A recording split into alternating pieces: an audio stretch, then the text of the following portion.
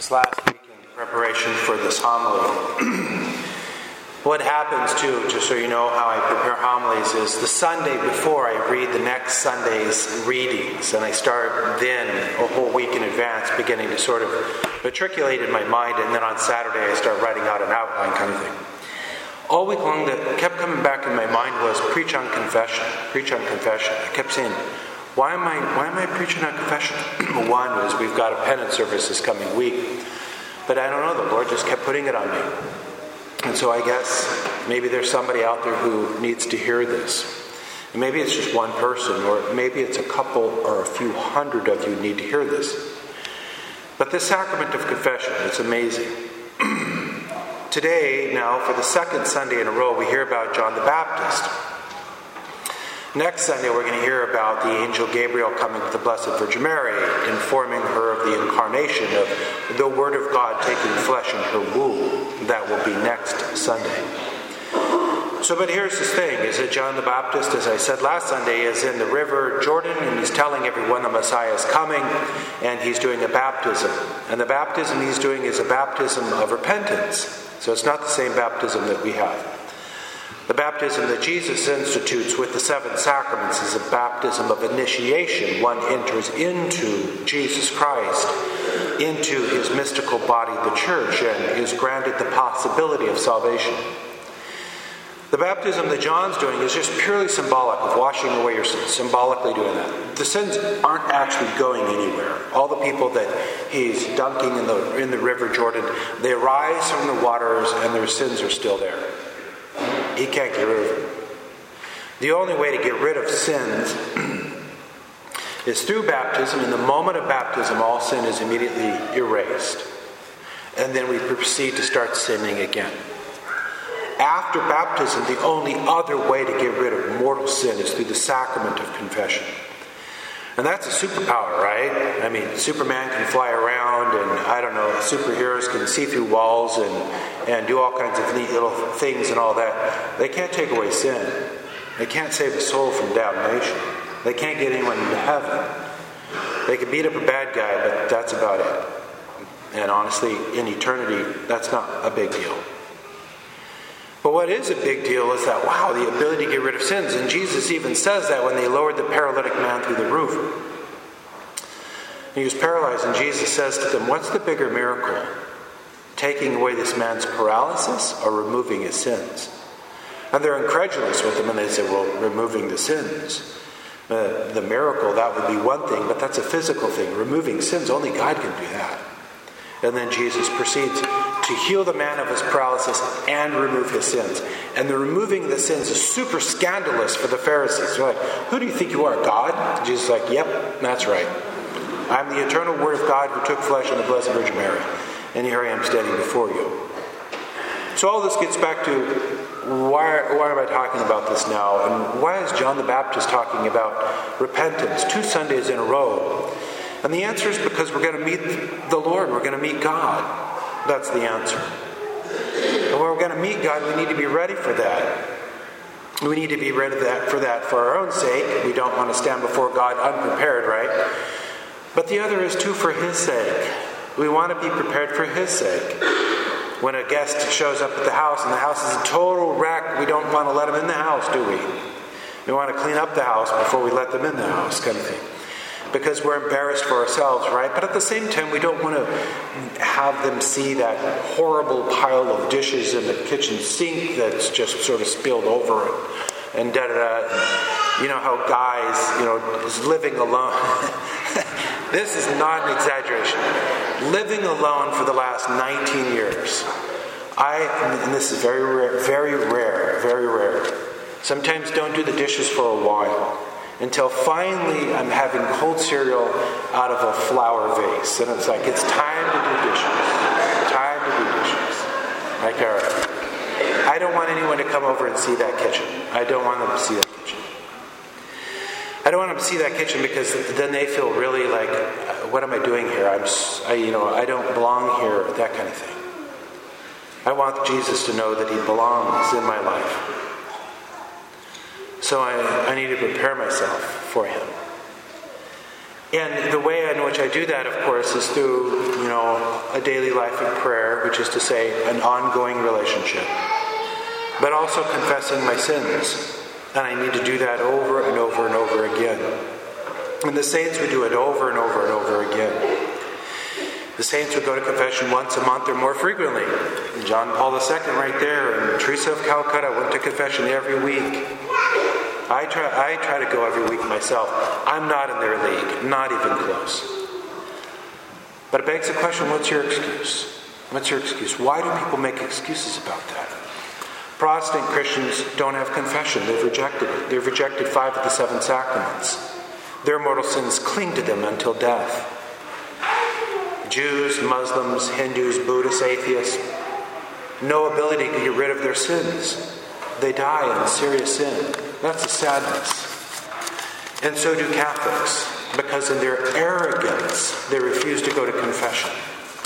They might even roll the dice and hope that, maybe before I die, there will be a priest who can absolve me, sort of thing. And sometimes they're lucky, and there is a priest who can make it, and sometimes they're not. So I'm going to go through some very quick, very cursory objections that people have to going to confession and debunk them. I'm so sinful, God can't forgive me. No, I'm just That's pride. That itself is a vice and a sin. I'm so sinful, God can't. You telling me that God is not big enough for you? He's infinite. We're finite little ants. We're less than ants. We're the DNA in ants. Compared to God's infinity, we can murder 1 million babies and still go to heaven if you say, Jesus Christ, I am so sorry. Please forgive me. Please forgive me, to a priest. And he absolves you. You're going to make it to heaven now. Purgation and all the rest, the restitution for that, yes. But you're going to make it to the beatific vision one day. There's no sin or piles of sins that God's infinite mercy can't overcome with a simple repentance. But we hold on because there's some sort of power there. Which gets me to this. And that I need to kind of preface this whole thing. Why are we afraid of confessing our sins? Why is it that little children, you say, now you go say you're sorry to your sister. And the little 3-year-old's like, can't do it. Can't do it. Can't say I'm sorry. What is that? What is that? It's a fear of death. It's a fear of, if I confess that I did it, that I'm wrong, I will die. I will be damned. We know that because in the Garden of Eden, Adam and Eve had sinned. They ate of the forbidden tree. And then what did? They hid from God. They hid from God. Why did they hide from God? Because God said, if you touch that tree, I will kill you. So they're afraid that if God finds them, he'll kill them. And so it's in our DNA. It's in our DNA to run from guilt. To deny guilt instead of owning it. Instead of saying, I did it. I'm sorry. I won't do it again. And I'll perform some act of restitution. That's grown up. That's what adults do. That's what they should do. That's what good Christians should be doing. Bad Christians say, I didn't do it. I'm not going to say I'm sorry. I can't say I'm sorry. It's too hard for me. That's super sinful and selfish in itself.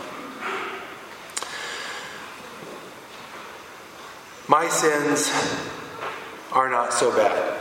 It's the same stuff that everyone does. It's just normal stuff. I mean, I'm not going to go waste my time and confess my sins for the same stuff that everybody does. What's the point in doing that? Salvation. What's the point of going to confession? I'll just keep sinning anyway. It doesn't do me any good. I find that every time I go, I just keep repeating myself, so I'm going to just stop going. All right. See how that works at death and judgment, standing before the Lord. I didn't say I'm sorry anymore, Lord. Although I kept offending you over and over, I stopped saying I'm sorry because I didn't want to anymore. It didn't do me any good. I didn't see it at the time. Number 4, I don't need to go to a priest. I'll just go straight to God. Says who? God doesn't say that in the Bible. It says in James, of the priests, confess your sins to the priest, and the priest will forgive them.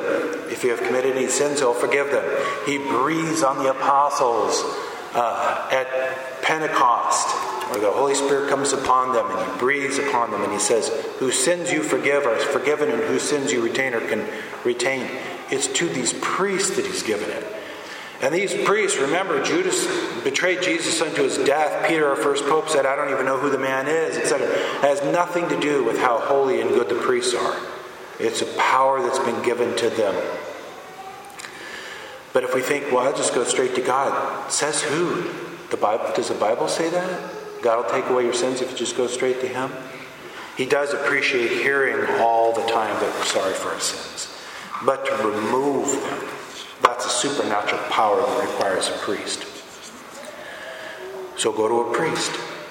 And the last one, I'll go to confession to be absolved, but I don't intend to change. I'll just go be absolved, and then I'll keep supporting evil causes. I'll keep thinking evil things.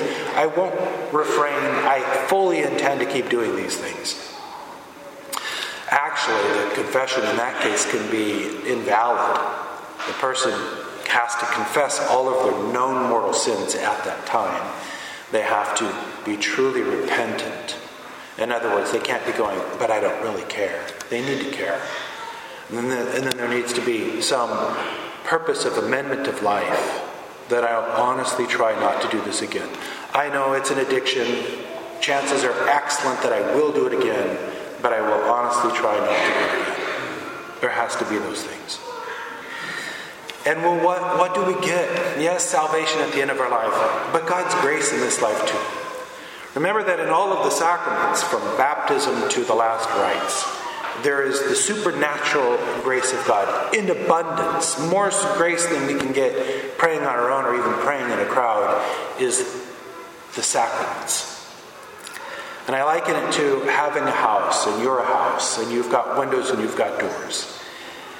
And you can open up those windows and doors to let in the light, to let in fresh air, to let God in, or you can close them. And Jesus says, I knock at the door, but he does not say I open it. He says, I'll knock at the door, but you've got to open it. God's grace is being showered out on the whole human race infinitely. But we're not receiving it infinitely, because grace builds on nature. And our nature is, I'm going to be a sinner and I'm not going to confess, so I'm not going to receive your grace.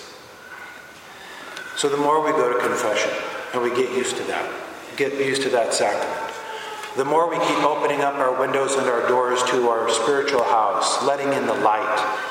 And our gospel actually begins with that whole thing about light here. A man named John was sent from God. He came for testimony to testify to the light. Living in darkness, the darkness of our sins, is no way to live. Open the windows, open the doors. Let in his light. Let in fresh air. Open the door for Jesus. He's knocking there. Go to confession.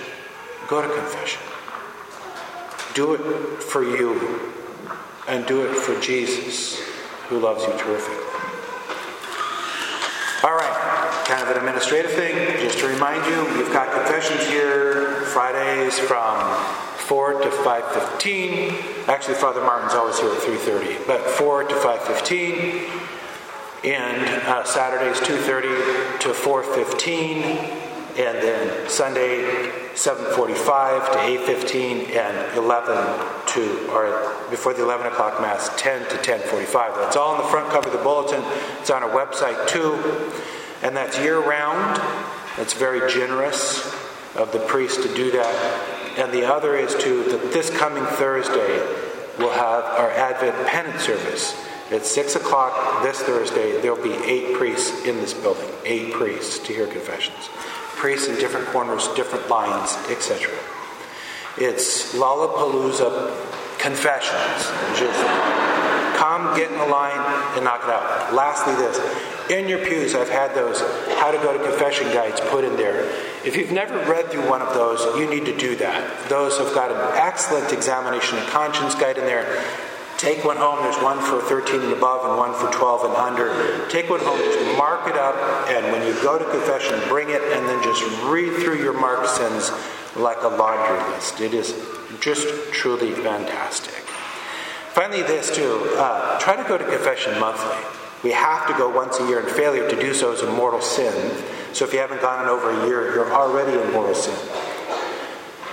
But the church has always recommended monthly confessions. And if you get to confession once a month for the rest of your life, it'll be the greatest gift you ever gave yourself. I promise you that. The greatest gift you ever gave yourself would be to go to confession once a month for the rest of your life.